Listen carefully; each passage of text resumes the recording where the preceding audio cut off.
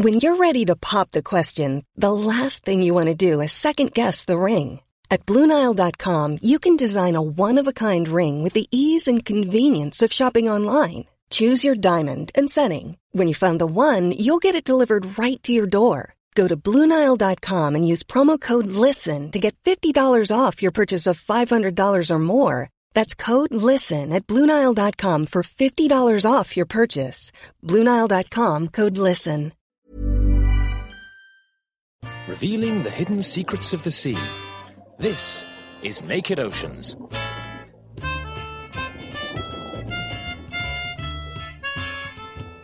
This month on Naked Oceans, we're venturing beneath the waves to catch up with the latest developments in marine protected areas, or MPAs. Hot off the press from a brand new report, we'll be finding out how many MPAs there are in the world today, how much of the ocean they currently cover, and whether we're anywhere near reaching global targets for ocean protection. Hello, I'm Helen Scales, and with me is Sarah Castor-Perry. Hi, Sarah. Hello. We'll also be heading out and about to track down some fantastic ocean wildlife in a marine reserve in the UK, and as always, we'll be asking a marine expert to choose our Critter of the Month. It even changes its shape, its eyes get bigger and its colour gets different, so it can be disguised as it goes on perhaps a 4,000-mile migration to the Sargasso Sea. Stay tuned to find out who that was, and if they were a marine critter, which one they'd be and why. If you have any questions for us, do get in touch. You can tweet us at Naked Oceans or email us. The address is nakedoceans@thenakedscientist.com. Supported by the Save Our Seas Foundation, this is Naked Oceans, on the web at nakedscientist.com/oceans. This is Naked Oceans with Helen Scales and Sarah Castor-Perry. This month we're talking marine protected areas, or MPAs, those parts of the oceans that are set aside to allow marine life to recover and stay healthy and abundant. Coming up, we'll hear about a new generation of MPAs that will soon be appearing around the English coast. But first, let's catch up on some of the latest news from the marine world. So, Sarah, what have you got for us? Well, I've got a really interesting story about mangrove killifish. These tiny little fish are native to Florida and Central and South America, and as the name suggests, they live in mangroves in coastal areas. The killifish are really pretty amazing because they can survive huge differences in salt levels in the water that they live in, and they can also survive out of water for up to several weeks. Now, a team from the University of Guelph in Ontario, Canada, wanted to find out how they managed to survive out of the water. Most fish can't live out of water because as soon as they're in air, their gills collapse because of the surface tension of the water on them, and they can no longer get enough oxygen to survive, get rid of waste products, or maintain their internal ion or salt balance. And the team led by Daniel Leblanc hypothesized that the fish must be exchanging water, ions and oxygen across their skin instead. They tested the fish by keeping them in humid air on a moist surface of either fresh or salt water for 9 days and measuring the physiological changes. They found that the fish had as many ionocytes, now those are cells for exchanging ions and maintaining salt balance in the body, in their skin as in their gills, and that the cells increase in size when the fish are exposed to air. And by using radioactive isotopes of sodium and hydrogen, they showed that ions were definitely being exchanged across the skin when the gills were out of action. This allowed the fish to mostly maintain their ion balance when out of water. The gill physiology actually also changed when the fish were in air, with cells clumping the lamellae of the gills together to protect them and to reduce the surface area for water loss. And they found that both the changes in the skin and the gills were reversible when the fish were put back into water. So it's pretty cool that the fish have evolved to cope with this hugely changeable environment of the mangroves, and that we're now understanding their adaptations a bit better. It certainly sounds like killifish go to a bit more of an effort to deal with being out of water than some of the other fish that live at the margins of the ocean, like lungfish, because all they do is wrap themselves up in mud and estivate and just kind of avoid the whole thing. But killifish seem to do a really amazing job at doing that in these remarkable and wonderful ecosystems that are mangroves, with all sorts of creatures living on that weird boundary where life must be really pretty tough. Well, this month, Naked Oceans is all about marine protected areas, and I've got some news on a new project that lets people explore the national parks and protected areas of the world from the comfort of their homes. Well, at the click of a mouse, the Protected Planet website lets you hop from Yellowstone National Park to the Serengeti to Annapurna and thousands of beautiful and biodiverse corners of the globe in other little-known protected areas, both on land and in the sea. Well, I've been having a play with it, and I have to say it's a bit like Google Earth meets TripAdvisor pimped for protected areas. The interactive site brings together all sorts of information from databases like the Global Biodiversity Information Facility and the World Database on Protected Areas, and then it mixes in together perhaps other more familiar stuff like Wikipedia and Flickr. And people who've been to these protected areas can upload photos, write travel tips, and recommend interesting spots to visit. And each entry really gives a flavour of what the protected area looks like and what you might find if you were to go there, as well as information about how big it is and when it was set up, and so on. It seems really to be aimed both at the wannabe eco-tourists who can experience the world through their computer screens, as well as explorers searching for their next destination. And generally the idea is to raise awareness about some of the lesser-known protected spots that could potentially benefit from well-managed tourism, bringing in more visitors and, most importantly, more tourist dollars. Well, it's also been touted as a serious conservation tool for government, scientists and NGOs who want to download the latest information about protected areas. They even reckon that visitors can play an important research role by logging on and reporting which species they've seen when they've been to these different places. Well, I typed in the word marine and I came up with 1,146 results, including enticing-looking spots like the Ulunakoro Marine Reserve in Fiji, the Nguna Pele Marine Reserve in Vanuatu, and the Guayhanas National Marine Conservation Area in Canada, which you might remember we talked about a couple of months ago here on Naked Oceans. And I have to say, it definitely got me dreaming about wonderful faraway places. Yeah, that definitely sounds like the sort of website I could easily spend a whole afternoon whiling away the time, dreaming of far-flung places.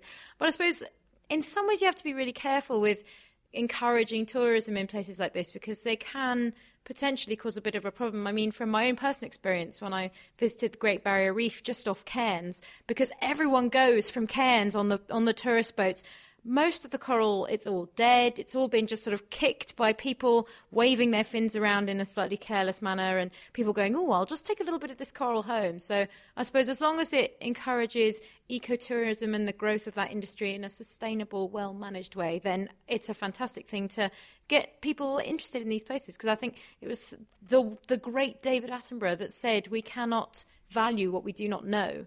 So if we don't know about these places, then we're not going to be enthused about conserving them.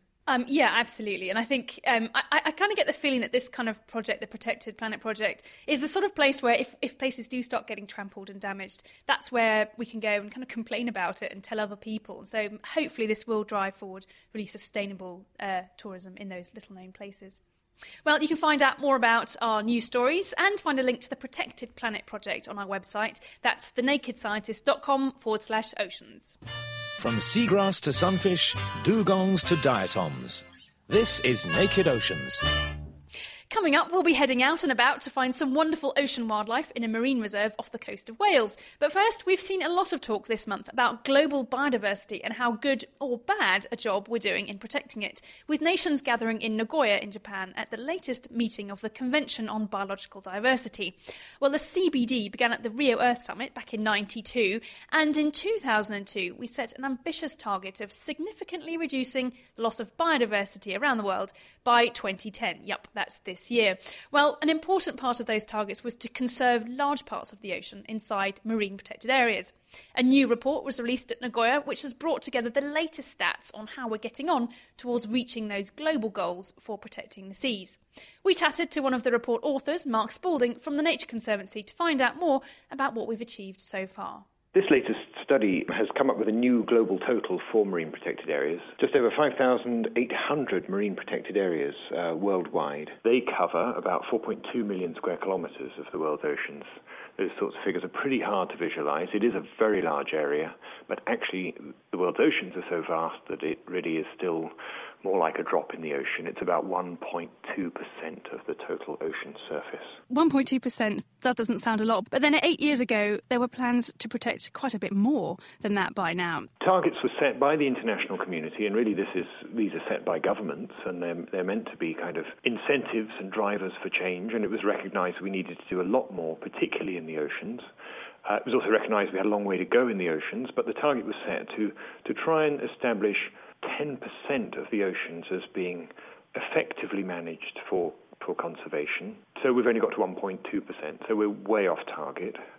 It's a little bit even more complex than that because they talked about representative protection. So in other words, they didn't just want a sort of overall 10% figure which you could put all in one place.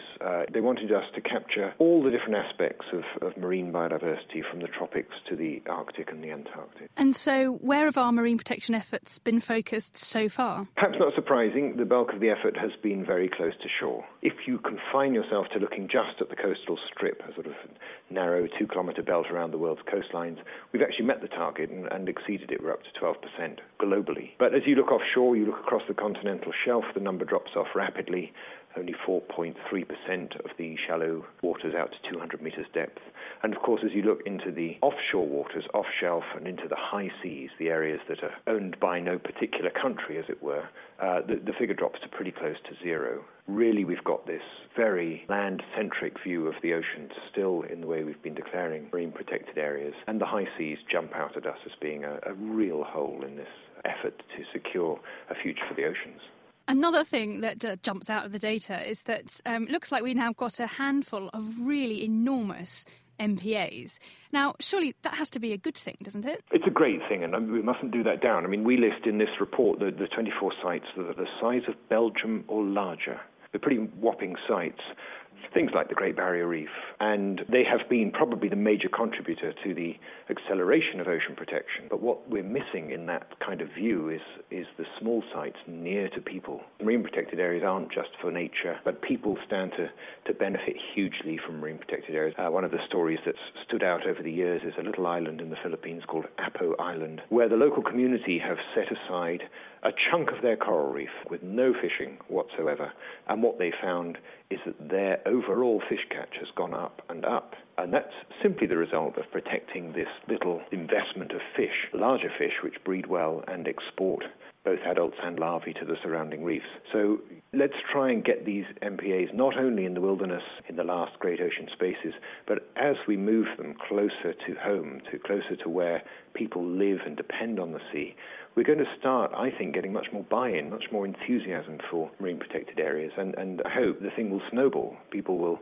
learn from what's going on next door and want more of the action themselves. And talking of enthusiasm to set up protected areas, it seems the developed world is actually lagging behind the developing world, which is really not what you would expect given the amount of resources that presumably richer countries have to devote to things like marine conservation. Both from a resources perspective and also from a lot of the science has been done by the wealthiest nations who have the funds for doing the research. But the people who are putting it into practice have been mostly based in the tropics. It seems to be a huge struggle to get nearly as far in the temperate regions of the world. We in the West could learn from the developing countries in the tropics. We need to have these examples on the ground that people can learn from, and it's an uphill struggle to get the first MPA in because no one quite trusts that they'll really do what we say they'll do. But once you start getting a few and people are beginning to benefit, then I think the whole thing should be a runaway success. Let's hope so. Now, even if we reached that 10% target that we've been talking about, what about the other 90% of the oceans outside protected areas? Is protecting 1/10 of the oceans really going to be enough to keep them healthy? Well, 10% clearly isn't enough. What we've got to do is think more holistically about the entire ocean surface. In Nagoya, they've kind of agreed to keep the 10% target, but extend the deadline out to 2020, which could sound like a bit of a failure, given that there were some efforts by some countries to actually drop that target completely, or drop it down. One country was talking about dropping it down to only 6%. I think keeping the target is probably a sensible thing to do. We really must remember, though, that target is a waypoint, not an endpoint. We need to think about the broader ocean space which we use, and really the endpoint must be 100% oceans targeted for sensible, joined-up management. That means getting the fisheries agencies, talking to the planning agencies, talking to the conservation folk. And I think from a general public point of view, it means that a much larger constituency needs to really start thinking of the ocean as being theirs. It belongs to us all, and we all really need to be concerned about it and feel a part of it. Mark Spalding there, giving us the lowdown on where we're at globally with marine protected areas. And at just 1.2% of the oceans, we've clearly got an awfully long way to go. But I think the really good news is that at least we're speeding up in our efforts to protect the oceans. And I think we just have to cross our fingers for this new target. Yeah, definitely. And I think it's kind of shocking, actually, that temperate areas in areas where the richer parts of the world are actually lagging behind slightly poorer parts of the world, because it's not just the tropical areas and the coral reefs that need protection. I mean, there are lots of other areas that need protection as well. But here in England, some exciting steps are being taken to set up marine protected areas. We spoke to Jen Ashworth from Natural England. They're the statutory nature conservation advisors to the UK government, both on land and in the sea, up to 12 nautical miles from shore. Helen went to chat with her about a series of new MPAs that are soon to appear around the English coastline, and to find out how they're getting a helping hand from members of the public. Along with many other countries, the UK has signed up to international agreements to create a network of marine protected areas by 2012. In England's inshore waters, we already have 55 marine protected areas designated under European legislation, and these are designed to protect habitats and species of European importance that are thought to be particularly special. These are things such as reefs, sandbanks, intertidal mudflats, also lamprey, seals, and also a wide range of marine seabirds. In 2009, the UK government enacted the Marine and Coastal Access Act, and that gives us the tools to create new national marine protected areas known as marine conservation zones. Within these new national marine protected areas, we're going to be able to protect a much wider range of habitats and species and really look at all the exciting wildlife in our seas. For example, we want to try and protect habitats such as seagrass beds, coastal salt marsh, also species such as seahorses, eels, the pink sea fan and the sunset cup coral. Well, I guess it's easy to see how marine protected areas will work for areas of fixed habitat like seagrass beds and things like that, as well as these species that stick themselves to the seabed like pink sea fans. But what about the more mobile species? Do marine protected areas work for them as well? It's not a simple yes or no answer. If we wanted to protect a species such as cod or herring or something like the common skate, we'd need really large marine protected areas, and those aren't necessarily practical. What you can do, however, is protect key areas important for life history stages. So, for example, areas where these species spawn, or nursery areas where we can protect the juveniles. So the marine protected areas can play a role in looking after these species. There's quite a varied language for marine conservation when we're talking about these sort of protected areas. We've got marine parks, marine reserves, no-take zones, things like that. Are these really just variations on a theme, or are there actually some important differences between all these different terms? Well, just like there's different terms for protected areas on land, such as national parks or nature reserves, it's the same in the sea. We tend to use marine protected areas as the umbrella term for all nature conservation designations in our seas. There's actually a global classification that's been created by the IUCN, the International Union for the Conservation of Nature, and that ranges from strict nature reserves, where almost no activities are allowed, to managed resource protected areas where your aim is for the sustainable use of marine resources. Fantastic. So we can carry on talking about marine protected areas as a kind of general term. And I guess once you've decided what you want to protect, you've got all these wonderful species in England. How do you then go about deciding where those MPAs should be and how big they should be, how many you need and so on? Well, those are really key questions that we've been facing, Helen. And we have a series of network design principles that we're using in England and surrounding offshore waters to identify marine protected areas. The answers are usually part science and part policy, and it's Natural England's role, along with the Joint Nature Conservation Committee, just to focus on the science aspects of those. So, for example, Natural England's undertaken research to look at how big a protected area might need to be to protect a population of animals or plants, and also how far apart marine protected areas should be in order to maximise connections between them. how many replicates, how many different protected areas of the same habitat you want to have, just in case something happened, a disaster happened to those areas. And how is the science of marine protected areas? It's often said that we know much more about natural systems on land than we do in the sea, which makes sense because we live on land. But do we have enough information to feed into these models of how we're going to make protected areas in the sea? That's a good question. And one of the principles we're using is that you should use the best available evidence that you have. So we've been undertaking research within Natural England to help answer the various science questions, but also the government, the Department of the Environment, Food and Rural Affairs, DEFRA, have run a big project trying to create new habitat maps, new maps of distributions of species and other habitats to give us even better information. And the Joint Nature Conservation Committee, who are our partners, have also been creating new habitat maps and undertaking new science as well. So we're not just waiting for that information, we're bringing it together and using what we've got to get these protected areas really happening now. Yes, we can always collect new and better information,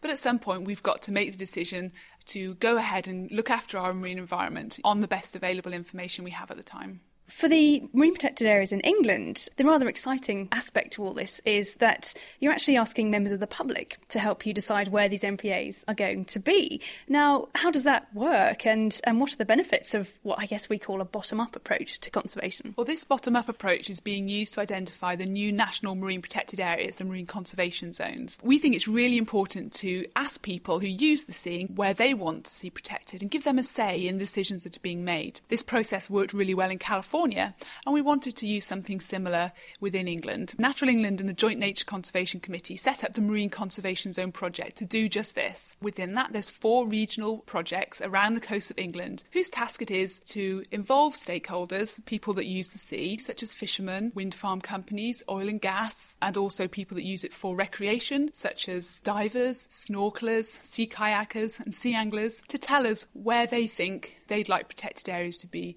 and where they'd not like them to be. And we think this is the first time this engagement and involving people has been done on such a large scale. By involving people from the beginning, you can try and minimise any impacts you might have on their livelihoods or their business. You can also increase compliance. If people have consensus about where they want the protected areas to be, it's more likely that those MPAs are going to be successful. We can also access a wider range of information. People who use the sea know a lot about the sea, and by gathering that information, it allows people to make better decisions. Lots of exciting stuff going on in marine protection in England. How do these plans fit into a slightly wider scheme? I guess we've got to fit this within what's going on in other parts of the ocean nearby in Europe. Yes, well, the marine protected areas being identified in England will contribute to a UK network of marine protected areas, along with other marine protected areas from Scotland, Wales, Northern Ireland and offshore waters. Then the UK will contribute to better marine conservation in Europe. For example, there's various bits of European legislation that all European countries with a sea area are implementing. We have the Habitats and Wild Birds directives that create marine protected areas of European importance. And we also have the new Marine Strategy Framework Directive that gives us a great opportunity to get all Europe's seas into a good environmental status by 2020. That was Natural England's Jen Ashworth telling us about plans to set up a new generation of MPAs in English waters. It's going to be really interesting to see how these marine conservation zones, the MCZs, work out with this new innovative way of asking sea users to help decide where the site should be set up. Because, like she said, it should help make sure that the areas work well and don't just end up being paper parks. Yeah, definitely. And you can find out more about how England's MCZ project is getting on and see how they progress up to 2012 and beyond by following links from our webpage. That's thenakedscientist.com/oceans. Making waves about the underwater world. This is Naked Oceans. You're listening to Naked Oceans with Helen Scales and Sarah Castor-Perry. This month, we're talking about efforts around the globe to conserve ocean life inside marine protected areas. And earlier this year, I went along to check out some of the marine wildlife that thrives inside a marine reserve just off the Welsh coast. Well, I'm currently bobbing around on the Irish Sea in Cardigan Bay off the west coast of Wales, and I am on a survey boat. I've joined the Cardigan Bay Marine Wildlife Centre on one of their daily trips out into the bay to track down and see if they can find any of the wonderful marine life that lives in the bay. I'm with various members of the public who come along and help with these surveys. And, well, I guess we'll just have to wait and see what we find. While holding on very carefully so that we don't fall in, because the waves are quite big today. Well, we have our first sighting. It's a bit far away and it's pretty choppy, but we're pretty confident that it's a bottlenose dolphin, possibly a mother with its calf, which means we have to be particularly careful and not get too close. No, I still can't see it. Oh yes, there it is. Yes, there was a dark fin, just appeared and disappeared in the waves. Oh, there it is. Yes, fantastic. It's a mother and a calf. Mother and a newborn calf. Wonderful. A new baby dolphin came to say hello. How nice. And it is again. They came up really close that time.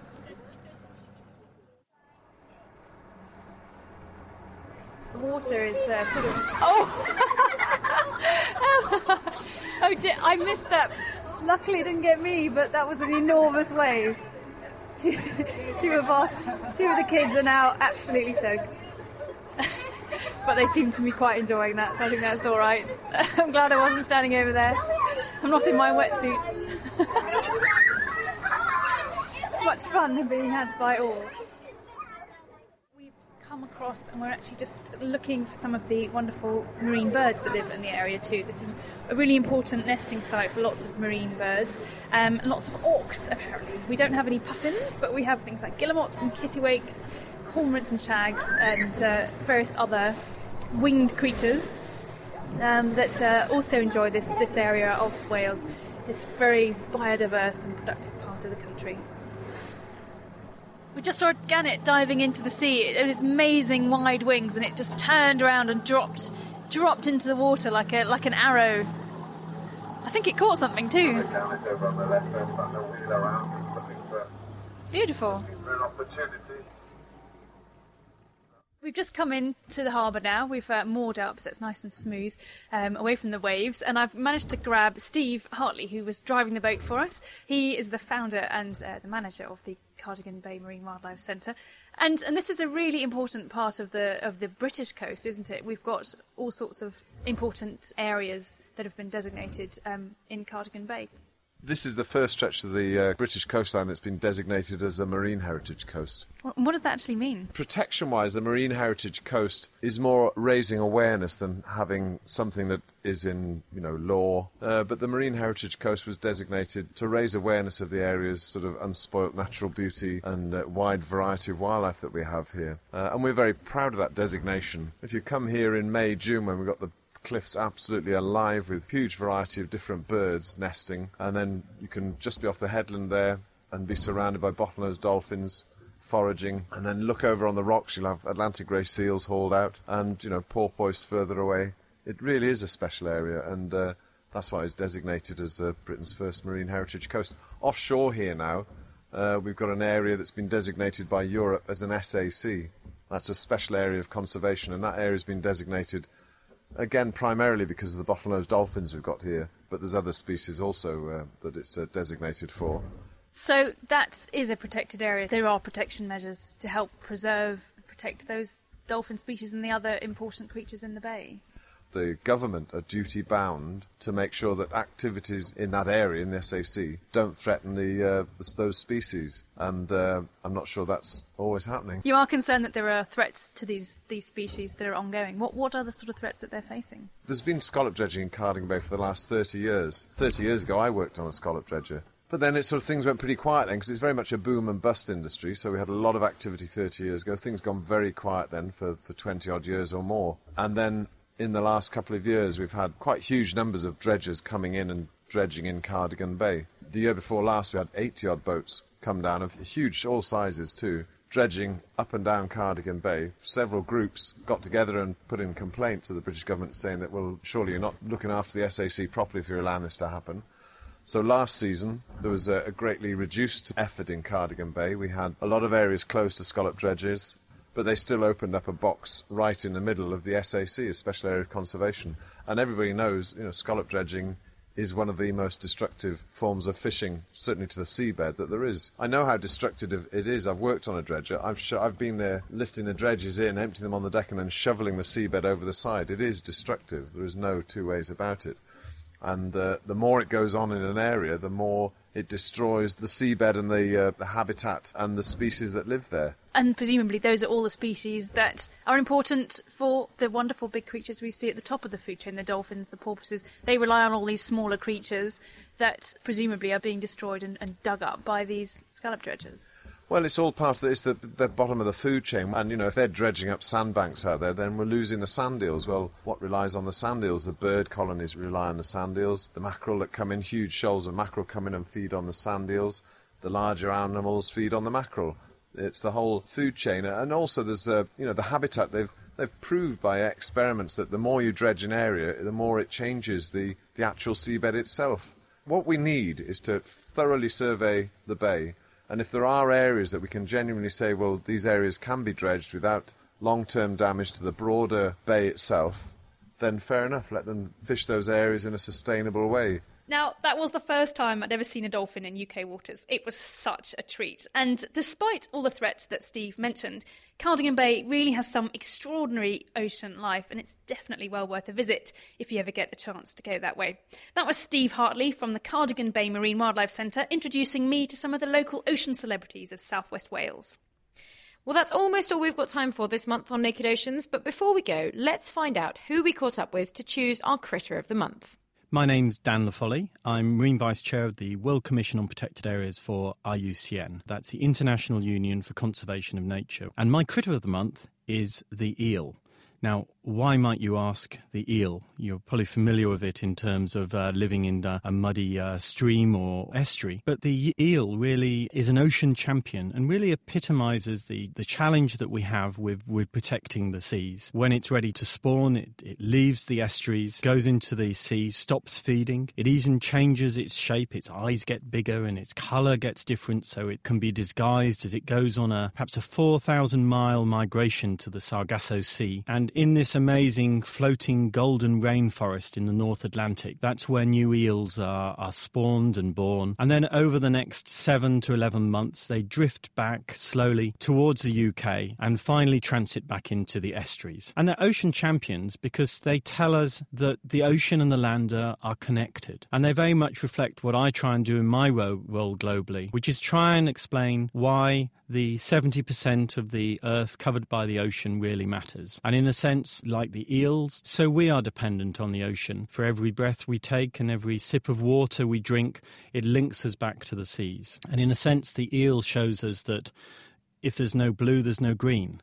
If we didn't have the ocean, we wouldn't have eels. Eels also epitomise the challenge we have to conserve a species that is so dependent, both in terms of freshwater and marine waters. And that really brings home to us the challenge we face in terms of understanding just what the ocean does for us, and in understanding that we need to care so much more for the ocean if we're going to have a bright future on planet Earth. Dan Laffoley there, introducing us to the elusive and critically endangered eels, those wonderful globe-trotting beasts. Well, check out our website to find out what other critters our marine experts have been choosing. That's thenakedscientist.com/oceans.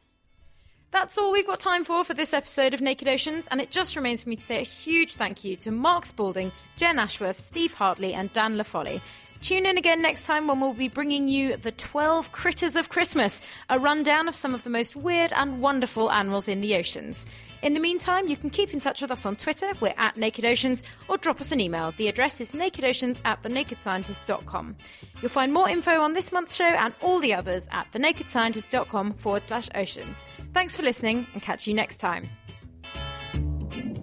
Naked Oceans is produced by The Naked Scientists and supported by the Save Our Seas Foundation. For more information, look them up online at saveourseas.com.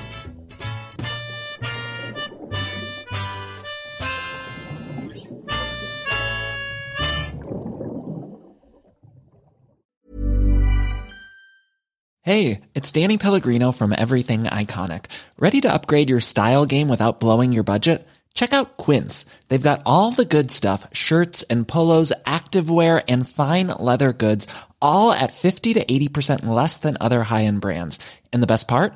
They're all about safe, ethical, and responsible manufacturing. Get that luxury vibe without the luxury price tag. Hit up quince.com/upgrade for free shipping and 365-day returns on your next order. That's quince.com/upgrade.